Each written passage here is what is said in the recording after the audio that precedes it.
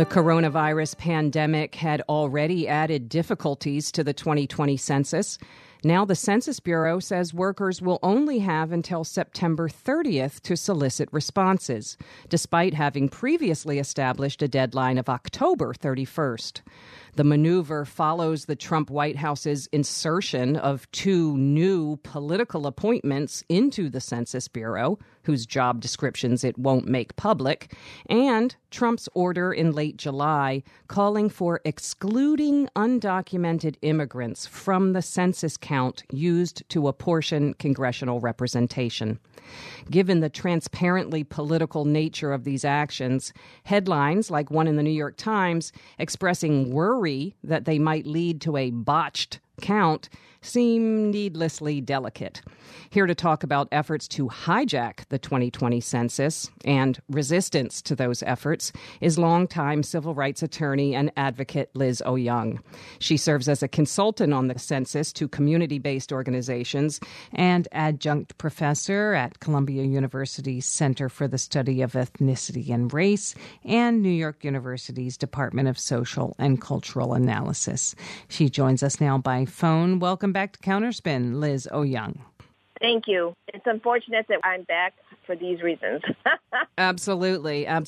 Well, when we spoke with you in November of 2018, the Trump administration was trying to add a citizenship question to the 2020 census over the vehement objection of not just immigrant advocates, but statisticians and previous census directors. The Supreme Court ultimately shot that down, though I'm reminded only by 5-4. But what we're seeing now, and this executive order in particular, it's just that same effort back again, right? It is, but the Trump administration is using its abuse of its executive powers in a way that's even more direct, by orders to the Census Bureau to do certain things, which is just going to wind itself back in the courts again. But I think what's even appalling is just the continual attempt to try to instill fear among immigrants in completing the census. This is yet another attempt after the community successfully rallied against getting the citizenship question off the census. With less than 2 months or 3 months, we are in August, September, October left to complete the census. He tries yet again to instill fear in people in completing it. And what makes it outrageous, just simply outrageous, the abuse of power here, is that the Census Bureau's own experts, their own seasoned, long-time employees, said in April of this year that they were not able to, because of COVID-19, complete the census in a timely and accurate way, so that they requested that the deadline for self-completion be extended until October 31st. And then for this administration to not only, one, defy what the Supreme Court ruled in 2019 and try with directives to the Census Bureau to exclude undocumented aliens from the apportionment base, but then also to abruptly shorten the deadline from the extended one to October 31st because of the challenges of COVID-19, and then move it up to September 30th, which is less than a month and a half, what's approximately a month and a half away.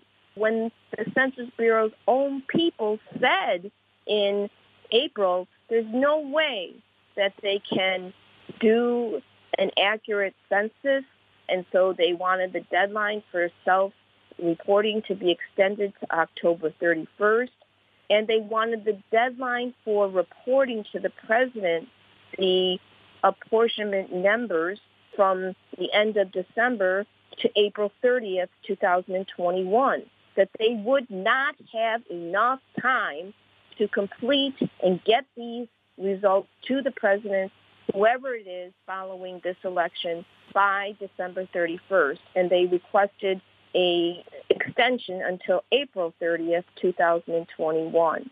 And so to blatantly ignore the Supreme Court's ruling, ignore the Census Bureau's own employees' determination that it could not be done in an accurate and an efficient way is amazing, especially because this is a survey that is the most cited for statistics.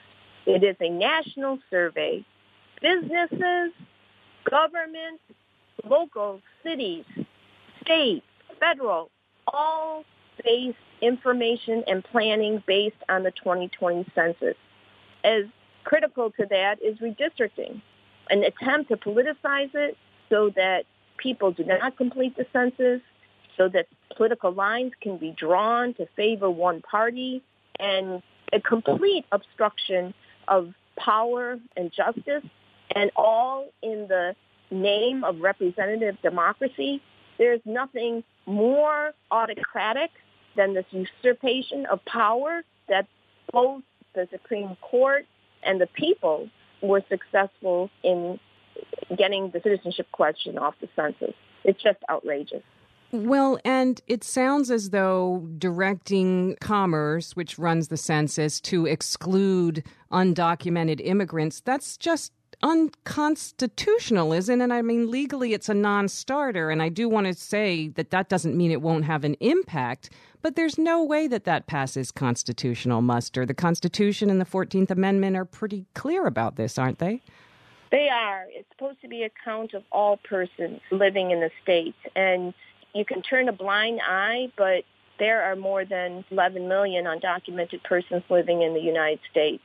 And they're contributing to the statistics that lead to the growth of businesses, as to planning, et cetera. I mean, they're very much an integral part of this country, whether as essential workers and you name it, to keep this economy thriving. And so their numbers definitely should be counted as far as planning goes.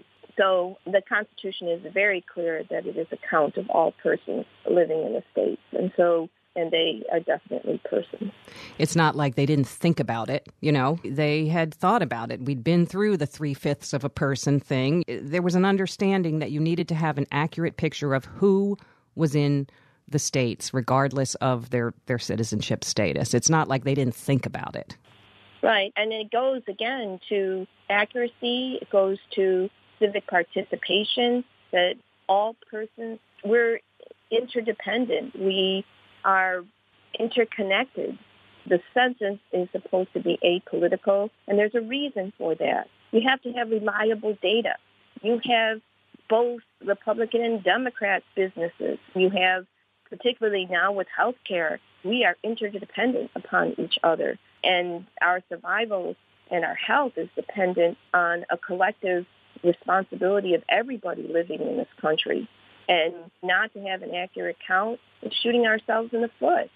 Well, let me ask just a little about the mechanics of it, because pushing up the deadline, that concretely means that some people, and not just any people, but those people who are historically undercounted, those that are hardest to reach, there's the folks who maybe just won't get counted at all if we shorten up the time. And they're the ones that need to be counted, because they're the ones that stand the most to lose from a loss of money from federal programs that they may benefit from.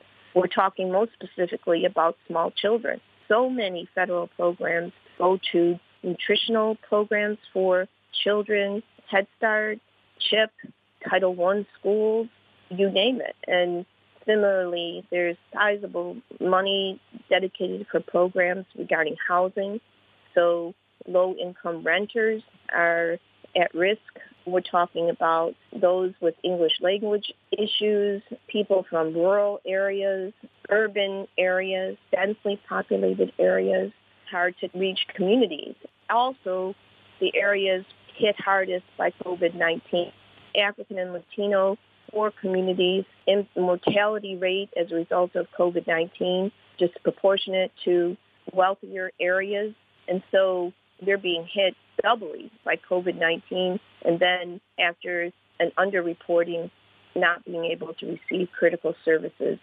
And so to shortchange that when community-based organizations have relied on that information and broadcasted it to their community that you have until October 31st because of COVID-19 to complete the census, and now it's being changed, and who's going to get that knowledge out to the communities? More confusion. Yep. More confusion, and more confusion leads to more distrust. There's already a great deal of skepticism about, is this information going to be confidential? What's going to be done with this information, et cetera, et cetera. And with this administration and its record of deceit, you just don't know. Then to add to that changing deadlines and rules, not even midway, you know what I mean? We're talking less than 2.5 months originally, and then trying to, again, exclude undocumented from the census. It's a deliberate attempt to instill fear in everyone being able to participate in the most basic of civic responsibilities, and that's completing the census. Well, let me just ask you a mechanical question that a lot of folks might not know about. If the census workers can't, if they're shut down from getting to talk to people, from door knocking, or from getting people to self-report, if that ends, they do use methods to kind of guesstimate the folks they didn't get to, and that can introduce another level of erasure, right? Erasure and inaccuracy. Yep. The more you try to use other mechanisms besides self-response, direct self-response, then it increases the level of inaccuracy, especially in places like New York City where it is so diverse. For instance, if people, because of COVID-19, are afraid to open their doors to strangers, knocking on their doors, enumerators, census enumerators, then one of the ways they do it is try to impute data. And they look at data in the area, socioeconomic data in the area. That's one thing that they can look at to try to impute who might live at this house, what race might live at this house, what age group might live at this house.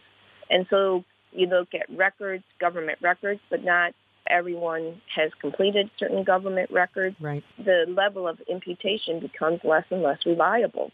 And it's just unbelievable because a survey that is most cited by scientists, by business, by government is going to be fraught with inaccuracy. And planning is all going to be based on inaccurate information. And that can just open up such a Pandora's box of error upon error upon error.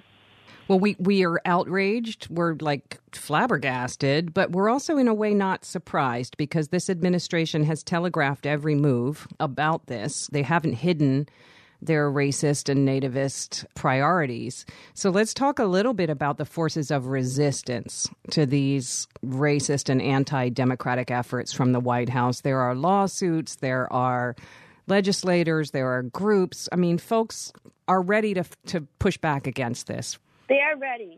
There is right now, and people should be supporting efforts to get Congress to pass legislation that would make it very clear, because Congress has authority over the census, to extend the deadline of the results being reported to the president, whoever it is, end of December, to put in statute what the original request of the Census Bureau employees, experts, were in April of this year, to extend the statutory deadline from the end of December to April 30th, and then subsequently to get the numbers to states for reapportionment by the end of July.